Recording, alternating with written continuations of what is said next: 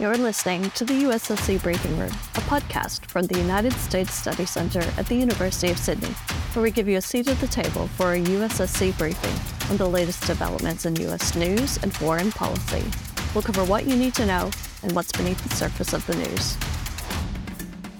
Hello and welcome to the USSC Briefing Room.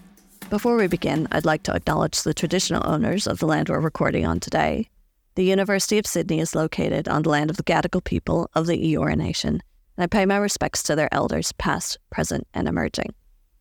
Today we're bringing you the final in a series of 4 panel discussions recorded from the United States Study Center's inaugural Sydney International Strategy Forum.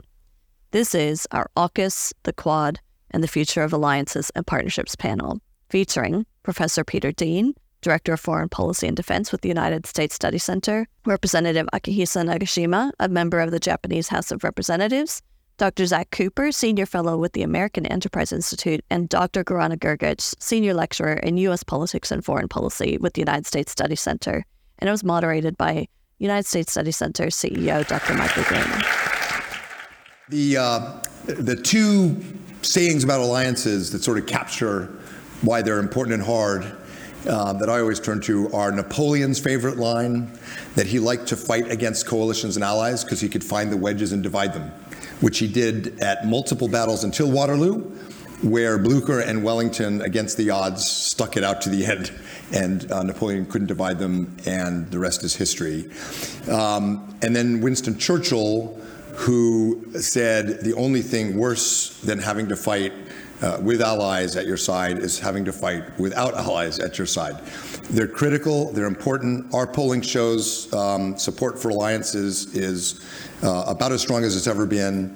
In Japan and Korea right now, support for the U.S. alliance is over 90%. And I can tell you, honestly, it's not because Americans are suddenly more lovable. It's because of the security environment. Okay, Phil Davidson is more lovable. Now that he's out of uniform, right? It's the challenge, and it's the sort of recognition in public that these alliances are indispensable. I don't think 90% of Japanese like sushi. Yeah. So the support for alliance is incredible, and it's equally high in Korea. Not quite as high as in Australia, but in historical terms, very, very strong. And in the U.S., support for alliances is high. The public gets it, this discussion shows it, but our alliances are largely still configured around constructs, authorities, treaties that were established before the internet was invented, basically. And so the operating software is analog, and we're in a digital security world. So the mechanics matter, and we want to try to dive into some of that in this discussion. But I thought I'd start where I started with the first panel, which is to put our alliances in a global context, in a global perspective. Someone in the first panel quoted our friend Kurt Campbell, who has spent a lot of his work at Defense, when I worked for him, at State and at the White House, trying to bridge the transatlantic divide over China and the Indo-Pacific strategic issues. And Kurt said, what was it, Gorana, that it's a single front? Single theater. Single theater. So the first question for you all, and I'll start with you, Gorana, is it a single theater? We've got Ukraine, Chinese economic coercion, information competition, as you saw in your time in NATO-affiliated institutions, pulling us together. But then we've got Gaza, Ukraine, Taiwan, Pacific Islands, pulling us apart in terms of attention, resources. So where on the spectrum are we in terms of single theater?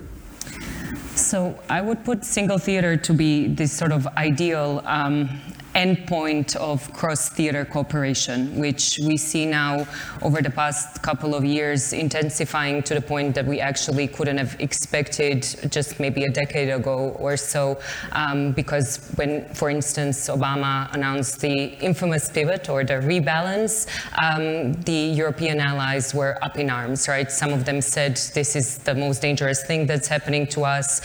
We are being left on our own now, and we are going to have to figure figure out how we defend ourselves. And it was seen largely as a zero-sum. What I think we've seen over the past couple of years, and some of this has to do, of course, with Ukraine, but also before that, is increasing signs of Europeans being interested in the Indo-Pacific, whether we see this through these articulations of Indo-Pacific strategies on part of EU states, starting with France, then Germany, Netherlands, UK, of course, not part of the EU, but another one that made these sort of ambitions through the Indo-Pacific tilt. So some of this came before Ukraine, but really after Ukraine, we've seen this sort of joint sense of purpose and commitment to values that we really haven't seen before in a way that these days, these allies of the United States are talking in a way that blurs the lines of the geographical divide. And so much so, you mentioned, I've been part of some of these conversations within NATO, the sort of manifestation of this cross-theater cooperation now with NATO and the Indo-Pacific Four, or the formerly Asia-Pacific Four, has really undergone a transformation where the partnership these days is not about providing security for third parties only, but also is being seen as essential for defense and deterrence of these allies and partners. So the fact that NATO countries see in especially Australia and Japan out of the four, there is also New Zealand and Korea, but these two as really partners that are essential for their own defense and not just for the sort of out-of-area operations like we've seen in Afghanistan, for instance, or even before that in the Balkans. You don't have to do every member of NATO, but generally, how does NATO break down in terms of support for more attention to the Indo-Pacific, more cooperation with Japan, Australia, Korea? The French reportedly blocked the move to open a NATO office in Tokyo.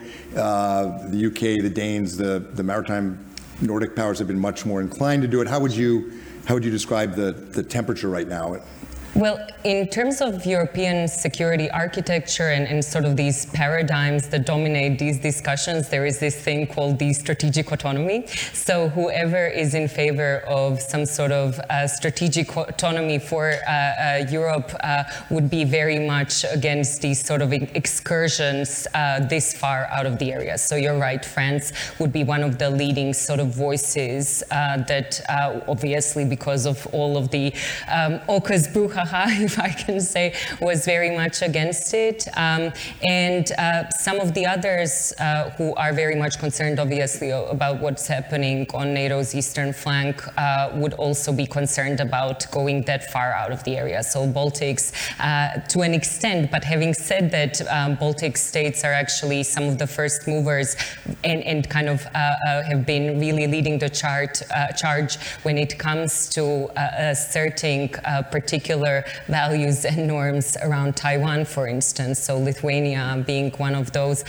So there is a bit of that divide. And then there are others who are trying to navigate now what we see European Union going through a transformation really in terms of what its role in the world is as a geopolitical and geoeconomic actor and trying to keep a lockstep with that. But I think the divide mainly revolves around the sort of the need for Europeans to become strategically autonomous and those who feel that US still has a large role to play in Europe in moving further. And I imagine the 2024 election is going to exacerbate that split, and we are going to come. I'm not going to do an entire panel on allies and partners and not go back to the discussion we had earlier about the US election, because it will matter. So I imagine that outcome will affect the debate in Europe. Aki, I remember before you became National Security Advisor even, and this is because I'm a Japan foreign policy geek, but you and some of your colleagues, after the 2010 crisis, I think 2012 crisis over Senkaku, produced a strategic document I think just before you became National Security Advisor, that was basically an external balancing strategy. To deal with China, Japan had to strengthen not only the US, Japan alliance, but also Australia, and you mentioned NATO in Europe early on. Yeah. And as National Security Advisor worked on that, and Japan's been very focused on this bridging of alliances Yes. And not just in terms of security, but in the G7 and other ways. APEC. Yeah, how do you feel at the IP4 and stuff? How do you feel? Is it working for Japanese security? Are there relations with Europe that are enhancing Japan's position strategically? Yeah, actually, at that time, we were really interested in expanding our security horizon, and as far as the grand strategic objectives are shared, which is the preserving the status quo of the international relations. So we should engage as many alliance structures as possible. Then we proposed to expand the foreign policies, national security policy relations to NATO, as well as the Korea, Australia. Actually, that administration started the 2+2 arrangements with Australia. The 2+2? 2+2. Ministerial meeting arrangements started that with the Australia at that time, next to the United States. We suppose that Korea is the next, but actually Australia was the next one. And is the most important contribution from NATO or from Europe in an East Asia contingency, Taiwan, East China Sea, is the most important contribution economic? Is it sort of the mirror of what Japan and Australia and others did on Ukraine? Yes. So any military dimension, not as important? UK may be coming to help us, but primarily that I understand that a kind of division of responsibility, area of responsibility. So NATO mainly focus on Europe and North Africa and Middle East, while Japan and Australia, Korea is focusing on the East Asia, because we don't want to be overstretching resources. I think the Ukraine invasion clearly had an effect in driving these Pacific and Atlantic alliances together. Yeah. The Ukraine invasion changed how the Japanese and other U.S. allies in Asia thought about war and peace. I mean, the Poles and Japan had a marked departure in how Japanese people thought about threats once they saw what happened in Ukraine. I want to ask Zack in a second if that's true for Gaza. And how Gaza, I'm going to give you a minute to think, impacts all this, because it's not quite as clean, to be sure, in terms of the geopolitical effects. But first, Pete, when you were doing the DSR, this is your opportunity to tell us all the classified bits nobody read. How did you think about external balancing NATO? Obviously, AUKUS puts a very, very strong link to the UK, but how much did that inform the strategic thinking behind DSR? Absolutely, because I mean, at the heart of the strategy behind in the DSR is a balancing strategy. That's fundamentally what it's about. So obviously, strategy starts with a map of where you live.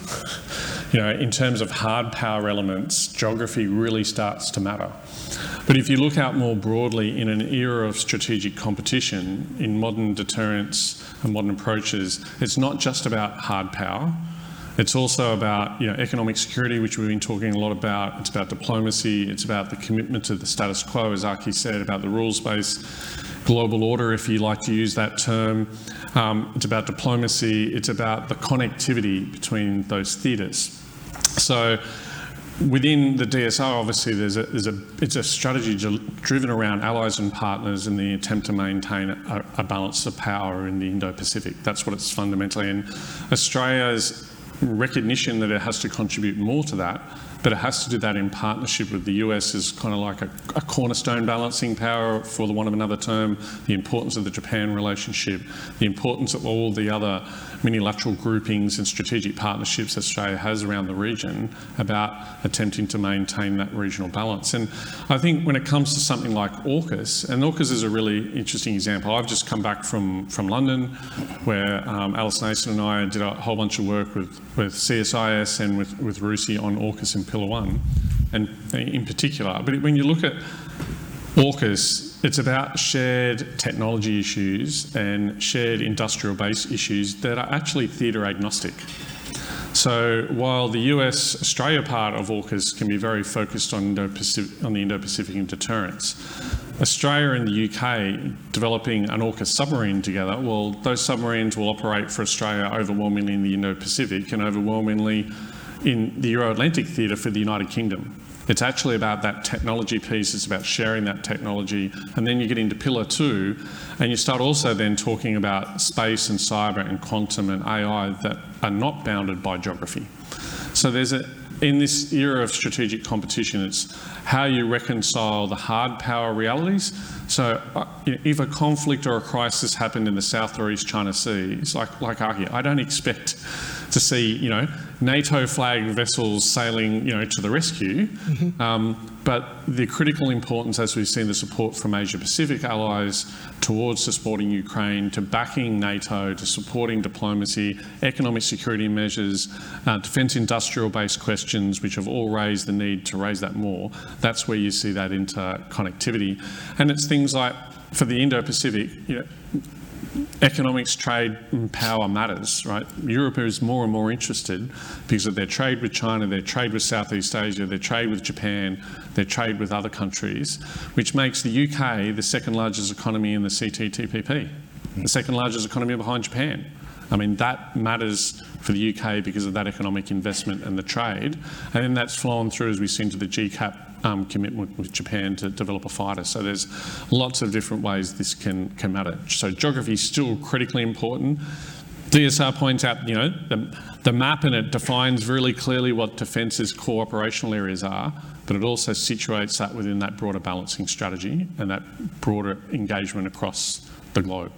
So the professors in us are thinking right now, we're in an era when geography is more important than it's been in 100 years perhaps. First and second island chain, force posture, and Australia's position as a fulcrum between the Indian and Pacific Oceans, choke points, and yet geography matters less than ever. Cyber, outer space, information campaigns, and supply chains. Yep. So they coexist. Excellent exam question. There are some students in the room, though. We have to be careful. Right, Zach, you get the hard one. It seems to me a little oversimplified, but Ukraine taught us two really important geopolitical lessons. One was good, one was troubling. The good one was, and fortunately I think Beijing got this message too, you attack a free people anywhere in the world, and free people elsewhere will expect their governments to punish you. And that's a pretty powerful deterrent, as Foreign Minister, I think Hayashi said in Japan, explaining Japan's very strong response, a real departure in Japan's Russia policy. I mean, for a long time, Russia was sort of the card to deal with China. Threw that card out the window, punished China, and as Hayashi Gaisho said, China's watching. So very powerful dissuasion, if not deterrence. We don't use dissuasion as much anymore, but dissuasion meaning the consequences are clear, even if it's not kinetic. Very strong. On the other hand, I think most governments were a bit shocked at how Russia, a not terribly powerful economy, had a considerable amount of success in the so-called Global South. I don't mind calling it the Global South because India prefers that, and they're our best friend in the Global South, but remarkable success for Russia and China in the narratives, in the information operations. You look at Gaza, that's a really hard one. I think that personally, President Biden's exactly right with his approach. Israel has a right to defend itself. We're helping. If you're worried about collateral damage, de-escalation, getting out of this, then you hug Israel even tighter and help. So I think what he's doing is right. But in terms of the global competition among great powers and the response of the Global South, it's complicated. It's very complicated and could be complicating for this region. So how do you see what's happening in the Middle East right now in terms of its impact on the Indo-Pacific and on our alliances with Australia, with Japan, Korea, and others? Well, I think the way to analyze the Ukraine situation is to think, what do allies and partners outside of Europe think when they look at Ukraine, right? And I think Grana and I spent some time in Brussels earlier in the year debating this, and I think the best way to think about this is it's a trade-off between the prioritization that the U.S. or others put on a certain region and the reputation that the U.S. or others have for standing with their friends, right? So if you're Japan looking at Ukraine, the more the U.S. puts effort into Ukraine, the less prioritized you feel sitting in Tokyo, but also the more clear it is that the U.S. is establishing a reputation for standing with friends. So there's a trade-off there. Now, when I look at the Ukraine situation, I think, for Japan, for many others, this is a pretty easy trade-off. The U.S. doesn't have boots on the ground. We're spending, in reality, a very small amount of money as U.S. defense budget goes to decimate the entire Russian military. So I think that's a pretty easy calculus, which is why you've seen so many advanced industrial democracies be so supportive. I think Gaza is a completely different situation. My guess is if the level of violence continues as we've seen it, the U.S. is going to find itself, as we have recently with Australia and even with Japan, with some gaps between its policies and those of its closest allies. Now, I'm going to put aside the question of what the right Israeli or American response is in Gaza, but I think the reason this is going to be a problem potentially is we keep talking about pivoting one way or another to Asia, and I think, if we're engaged in the short term in supporting Israel, it doesn't really raise the prioritization questions too much. But I think you're hearing Americans and many abroad ask, can the U.S. keep doing this in Europe, in the Middle East, at the same time that it's trying to do more in Asia? Yeah. Now, my personal view is we don't have American troops fighting in either Ukraine or Israel, so I think we can. But I think that argument is getting harder and harder, and you're seeing it certainly in the American Congress. So I think the challenge is going to be, we're watching the global South. I have a little different view than you maybe on Russia. So I don't think the global South supported Russia's action in Ukraine, right? It's just that what they care about is local issues. Yeah. And they're not directly affected, most of them, by what's happening in Ukraine. So understandably, it wasn't a high priority. I think many of them do feel directly affected by Gaza, right? Go to Indonesia and talk to Indonesians about how they feel about Gaza. They have very strong feelings. Yeah. So my guess is we're going to see some real seams open up over the Israel situation over the next couple of months if we don't see a bit of a shift. Yeah, I agree with you actually on Ukraine. It's not that the so-called global South is aligning with Russia. I think American, Australian, Japanese, European diplomats are frustrated that they're not aligning more with us. Yeah. And we're learning not just about the priorities they have locally, but the sort of post-colonial consciousness and a lot of other complicated politics that go into it as well. And on Gaza, look, if this spreads to a wider war involving Iran, Australia may not be as affected as Japan and Korea, but in terms of imports of energy, of oil and gas, it's pretty significant for Japan and Korea in particular. So I don't know, Aki, do people in Tokyo think about the Middle East in those terms? If the U.S. is not engaged, there's a danger of a wider conflict that actually would be quite threatening for Japan and Korea's economic position? Or do you think the view in Tokyo is, we wish you were in Asia more, please? Yeah, of course we are worried about the resources, energy resources problem. But what concerns us the most is diversifying the U.S. Military resources from East Asia toward Europe and the Middle East. So we really hope that the Middle East conflict is finishing pretty soon, but it's not. I mean, our friend Kurt Campbell coined the phrase "the pivot" in 2011, but the reality is the beginning of the Bush, Obama, Biden. I mean, pretty much every administration since the end of the Cold War, has wanted to pivot to Asia, just using different words. And as one colleague put it to me, it's a bit like Marlon Brando in that movie On the Waterfront. You try to get out and they pull you back in to the Middle East. And it's so compelling for Americans and so hard to ignore strategically. Let's talk AUKUS for a minute. AUKUS, Pete, I think it's worth just putting on the table, because we haven't quite done it today. Why AUKUS? Why is Pillar 1 in particular? We'll come to Pillar 2. Why is an undersea capability that's stealthy, that's, has long legs, has dwell time, why is that important? You've written about it in the DSR and elsewhere, but I just think we should put it on the table. And then I want to ask Aki about Japan's view. Oh, look, again, as I mentioned before, strategy starts with a map of where you live. There's a fantastic map in the public version of the DSR I encourage you all to get. I blew it up for all of our participants in our simulation and stuck it on their tables this week. It's actually an army map, which is what makes it so interesting, because it shows Australia on a particular angle and it shows the region. And you can't but help if you stare at that map long enough to realise we're an island. And then you look at the statistics, 99% of our trade goes by sea. 95% of our telecommunications goes by undersea cable. We had the third largest exclusive economic zone at 8.2 million square kilometres. And we live in an overwhelmingly maritime environment. So the sea is exceptionally important to the lifeblood, our economy, our way of life, and everything. The Navy is the primary guardian of that domain, and a submarine is their most effective tool. And what we're talking about here is a quantum leap in technology and capability from a diesel-electric submarine to a nuclear-powered submarine in power and in range and endurance, in missiles, in sensors and systems. If you think more and more autonomous systems are going to be the way that this is going to go, well, I would prefer to have a nuclear-powered submarine with a reactor in it with unlimited power to power those sensors and power those autonomous systems than a diesel-electric submarine that constantly has to come to the surface, even with the most advanced battery technology. And the other fundamental thing about that map, it shows you the distance we have to travel those submarines. For Japan, their conventional submarines basically go out of port and submerge and are in their operational zone.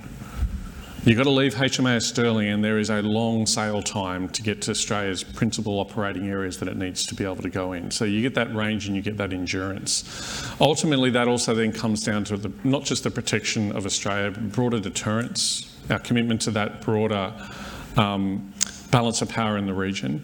And deterrence, everyone likes to talk about the kit and capability part, and there's a fantastic rationale for a nuclear-powered submarine. But AUKUS, the announcement of AUKUS, deterrence has a fundamental political dimension to it. It's demonstrating resolve and unity of purpose, both in Pillar 1 and in Pillar 2. And yes, it may take a while for these submarines to arrive, but let's not forget the first submarine, a Virginia class, if we can get through Congress and get the legislation to pass, and that happens, and we buy one. We're not being gifted it. We're buying one from the United States of America. They will arrive at the same time as our conventional attack class submarines that we were planning on building would have arrived. And by the time the first SSN AUKUS arrives, that's also at the back end of where that would have happened. And if you add up the cost of those French attack class submarines, not just the cost of the build, but the cost of the sustainment, the weapons and everything that went along with it, you're into the realm of $260, $270 billion. So you're in the bottom end. Everyone forgets there was two figures in AUKUS, if you remember, the 250 billion to 360 billion. Well, you're well past the 250 billion for those diesel-electric submarines. But the SSN capability is going to give you extraordinary extra power and capability, extraordinarily additional deterrent effect. And we've gone from an era where, we've got Ambassador Beasley in the room, the key architect with the DIB review and the 87 white paper, which was about the defence of Australia against low-level or escalated low-level threats, where we could have a regional military capability edge. Our defence force was superior to everybody else in the region. Now, what the DSR brought home and what the DSU highlighted, so it's a bipartisan commitment, that era is over. This is the era of great power strategic competition, which is the defining era of age, and the threat is major war. Not low-level conflict, but major war. So we don't have a broad-based military capability edge, we need an asymmetric capability edge. And as Zack said in the panel we were talking about earlier, denial is far easier than control. And a submarine is an ultimate weapon of denial and a clear commitment towards deterrence and the regional balance. So I would say there's a really strong strategic rationale. I'd really like to see the government hoover up the different statements by our Chief of Navy, our Minister of Defence, the Prime Minister, who've debated various things into a clear, unequivocal document that lays out the strategic case of AUKUS. We're getting nuclear-powered submarines not because of jobs in Adelaide or Western Australia, but we're getting them because there's a strategic purpose to having them. And I'd really like to see the government collect that strategic purpose up and make a really powerful statement around that. The absence of that, I think, is allowing some other commentators and some other people to sort of chip away at that. And we've also got to look at the alternatives that have been put forward. They're generally never costed. You know, a former colleague of mine who talks about, we should have 24 conventional submarines. Go and have a look at the cost of that. Way in excess of what nuclear-powered submarines were. And, you know, and way higher requirement for crewing, for maintenance, sustainment, and a whole bunch of other things. Aki, we asked the Japanese public their view of AUKUS. Most didn't have a strong opinion, but those who did were overwhelmingly supportive in Japan of the idea that Australia should have this capability. How do you see it? Yeah, actually, Japan strongly supports AUKUS. The enhancement of Australian submarine capability will contribute to the improvement of the deterrence in the region. And we also welcome the UK's involvement in the Indo-Pacific region as an active player. And cooperation between AUKUS and Japan remains at the stage of possibility now. But AI, cyber, quantum technology, hypersonic, and electronic warfare systems set forth in AUKUS are areas of keen interest to Japan. The first, we would like to see progress in discussions within the three countries. But there is also the possibility of cooperation with Japan in the future.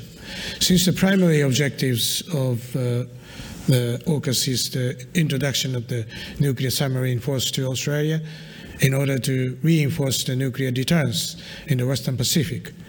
Frankly speaking, I am very, very interested in establishing someday a kind of collective nuclear deterrent mechanism with AUKUS and with South Korea.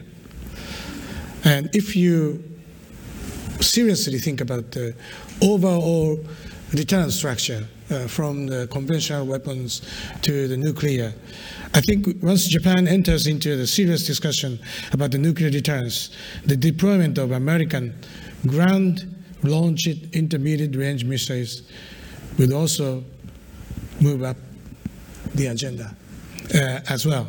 At the same time, I would like to ask my American colleagues to reconsider the decision to abandon submarine-launched nuclear-capable Tomahawks. So those, set of the discussions we can, So let me go to Zack on that one. When the U.S. does periodic nuclear posture reviews in the Pentagon, and for the past few reviews, the authors of this in the Pentagon, I think, would tell you that by far the most influential voice outside of the U.S. on those strategic decisions is Japan, which has been hyper-focused on extended deterrence, but increasingly now Australia and Korea. And you had the dialogue on extended deterrence in Washington and got a flavor of that. Zack, I'm going to ask you about Donald Trump. But first, can you respond to Aki about the U.S. Sub-based deterrent and why we're not always doing what Japan wants? Yeah, Gaza, nuclear weapons, and Donald Trump. Thanks, Mike. Yeah. plus jet lag. So I couldn't agree more with Nakashima-san. So I think we have this special moment now where the U.S. and South Korea are really pressing ahead in their relationship. Yes. We had the Washington Declaration just this spring. Japan isn't quite there because your prime minister is from Hiroshima and is not quite ready to have these conversations. But I think Japan is heading towards having more discussions about extended deterrence. And clearly this is happening in the Australia context. The U.S. Studies Center has been at the center of a lot of this. I think the next step is a quadrilateral extended deterrence dialogue involving the United States, South Korea, Japan, and Australia. And let's be clear, there are going to be some differences, and Gorana could go on at length about the challenges in the Nuclear Planning Council within NATO, right? There are differences, but getting everyone out on the same page to understand how does the United States think about deterrence, including at the nuclear level, what would that mean for how we work with our key allies in the region?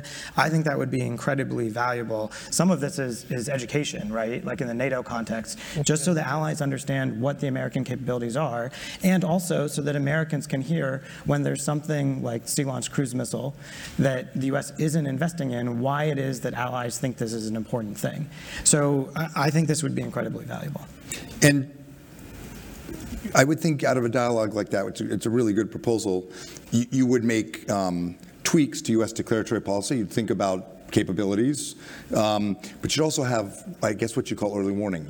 You know that if there was a North Korean nuclear test again, or a Russian threat to use tactical nuclear weapons, a more serious threat against Europe, or something from Beijing, you would know already who to talk to, how to align declaratory policy, operations, deployments, flexible deterrence options in a crisis, because you would have had that dialogue already in place. It's the advantage, probably, of the NATO nuclear bit as much as anything is being ready for a crisis, so there aren't seams or openings, because the other side, as Putin is trying to do right now, will use nuclear weapons to try to open those seams and divide allies. Okay, now the fun part. So in our surveys, which you have, the question was asked, if Donald Trump is president, is it bad for Australia and Japan? 45% of Australians said it's bad, 40% of Japanese. But for context, 14% of Japanese said Joe Biden's re-election would be bad, and 19% of Australians said Joe Biden's re-election would be bad. We asked, I say we, Jared asked, I thought this was too spicy, but I let him ask it. Would you want to withdraw from the alliance with the U.S. In that event? In Australia, 37% of the respondents said yes, 44% said no. I personally read that as a bit troubling, but actually in a way reassuring, because that's a sort of a temperature check. In Japan, only 11% said that if Donald Trump's reelected, Japan should step away from the alliance. But again, in Japan, the alliance has over 90% support. Zack, we have limited time. We saw what the first Trump administration was like. We know what the former president said about alliances. But we also saw that Scott Morrison, and especially Abe Shinzo, got a lot out of the U.S. in those years. What worries you about this scenario that people aren't thinking about? And what are people worried about that they shouldn't be worried about? What worries me? Okay, so we've got another hour, right? Yeah. Okay. If you want, you can go back to Gaza. That's right. Yeah. Thanks. So let me just give you two concerns, but let me start with maybe a bit of reassurance, because I think the fact that 37% of Australians want to do away with the U.S.-Australia alliance if Donald Trump gets elected, and oh, by the way, 19% of Australians said they didn't know. That's terrifying as an American. And frankly, I understand, but here are two reassurances. Number one, Donald Trump is going to focus on Asia because he doesn't care about any other region in the world. He doesn't care about Europe. He's going to throw Ukraine overboard. I'm not sure how much he cares about Israel, given the comments he's made in the last week or so. We know he doesn't care about Africa or Latin America. So this is it. This is the only region. So if you're worried about the reputation versus prioritization trade-off, you're prioritized. You're, in fact, the only place that is possible to be prioritized. So that's one. The second part is, I actually think there's a lot of support on the Republican side for AUKUS. And the problems we're having right now on Pillar 1 of AUKUS are about shipbuilding money. Well, here's the good news. Republicans are all on board with shipbuilding money. Now, Donald Trump didn't get as much shipbuilding money as he wanted, but the guy who I think would be his Secretary of State is pushing for a 600-ship Navy. So there's going to be shipbuilding money there eventually, and that means that if you're worried about getting Pillar 1 through, well, you know, some of your concerns are going to be alleviated. So that's the good news for Australia. Here's the bad news, or at least two pieces of bad news. First, I think Trump 2.0 would have much worse people than Trump 1.0. And the reason is, I have a hard time thinking of Republicans who are going to go work for Donald Trump that I've ever heard of that do national security work. I can think of 3. And most of the people who worked for him the first time aren't going back. Right. They learned their lesson. They were burned by what he did on January 6th. They were burned because he attacked them personally for working for him. They don't want to do this. So I think you're going to get a much less competent political class coming in than you had under the first administration, which had its challenges. So that's one problem. And the second problem is that I don't think we have any idea of what Trump might do when he's unburdened by the advisors who are trying to slow him down in the first term. I think we have a sense that he wants to throw Ukraine overboard. That's very clear, right? I think on Taiwan, there are going to be some difficult factors, right? It's very clear that Donald Trump doesn't really care about Taiwan. Now, Republicans want to be tough on China. So this is going to be a really hard thing to watch if Trump's elected, what happens between the president and the Congress. And I think it would leave a lot of U.S. allies in a very awkward spot. So, you know, I understand why 37% of Australians want to rethink the alliance if he's elected. I think the bottom line is the best thing for Australia to do is things like trilateral or quadrilateral cooperation, try and tie the United States down as much as you can into these groupings so that Trump has a little bit less leverage to move. But let's be honest, as Europe found out, that only gets you so far. So if Joe Biden gets reelected, it's likely that a core part of his strategy will be more unilateral groupings and networking of alliances, AUKUS, Quad, TSD. If Donald Trump gets elected, that would likely continue for the administration. But if you're Australia or Japan or Canada, that should be your strategy, because that's how you shape the U.S. The other thing, 2 other things that I think are takeaways from the first Trump administration. One is, for friends from a Westminster system, the U.S. federal system divided government gives Congress enormous power over the budget, over appointments of officials, and very quietly throughout the first Trump administration, Republicans primarily put in place all kinds of roadblocks through legislation, budget decisions, and they didn't do it alone. They did it very quietly with our closest allies. And then the third lesson is you want to be Abe Shinzo. Yeah. You don't want to be, I won't mention names, but you don't want to be the prime minister who publicly chooses to fight, because you'll be in a much worse position. Right. Anyway, it'll be lots of fun. And as our political panel said, at this far out from the election, who knows? So many things can happen between now and then. But it is not too soon, I think, for allies, for members of the U.S. Congress, for think tanks, to sort of think through what were the lessons from last time.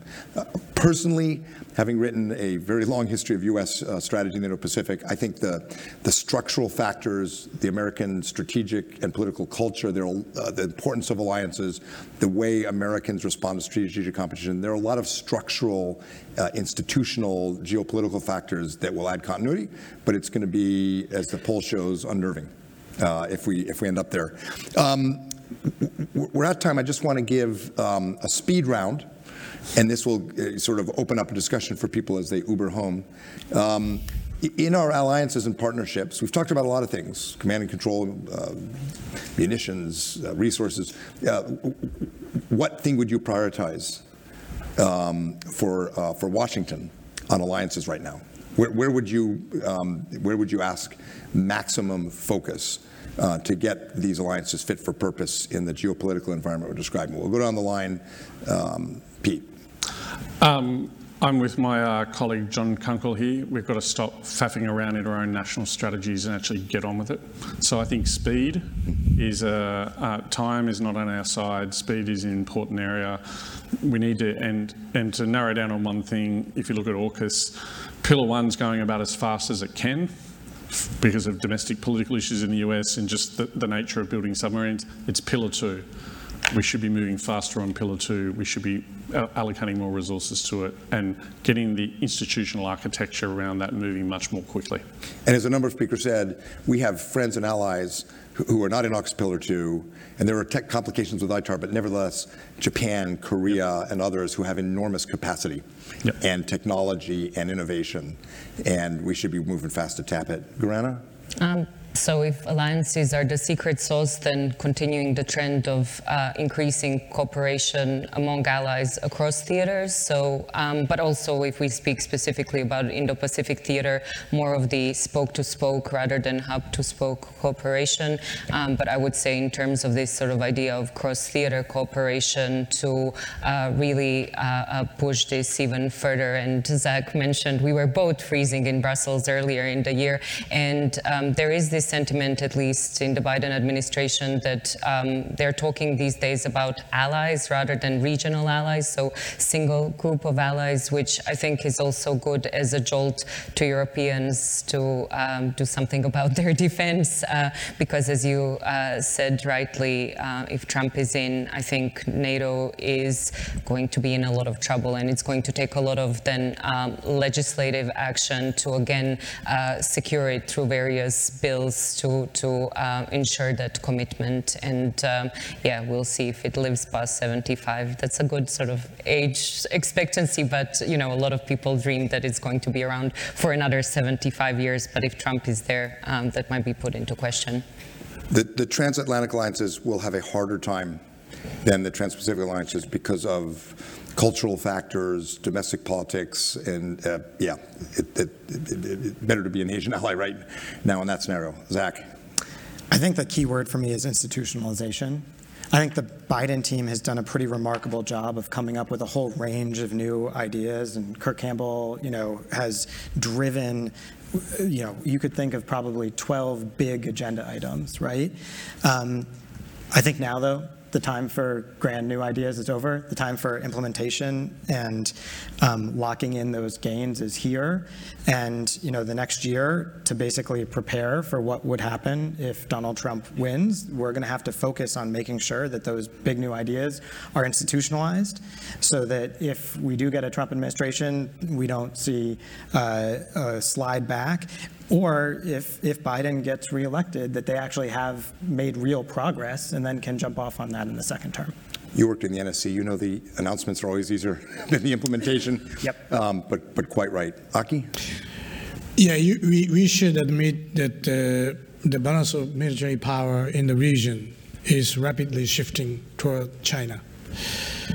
In this serious strategic circumstance, the most important thing is deterrence, credible deterrence. So instead of asking the Washington, I would like to ask American people to vote to elect the right person to fit for this you know, strategic environment. Please. We don't have absentee voting in Japan. We don't even have compulsory voting, but good advice. Pete, Gorana, Zack, and Aki, thank you. Really rich discussion. Thank you. We're going to turn now back to Victoria and Jared. They're going to give you a few more bits from the survey. I think they also have the result of the survey questions we asked all of you. And then we'll turn to Mark Bailey, our chairman, for a vote of thanks. Please join me in thanking the panel. The recordings originally appeared on our USSC Live podcast. If you enjoyed this series, I highly recommend you visit the United States Study Center's YouTube channel to watch all of the recordings for the day, including keynote addresses from Michelle Flournoy, Australian Minister for Resources and Northern Australia Madeleine King, and Shadow Minister for Foreign Affairs Senator the Honourable Simon Birmingham, as well as the polling presentations for the conference. And if you want to join us to attend the conference in person next year, please subscribe to receive our event invitations on our website at ussc.edu.au.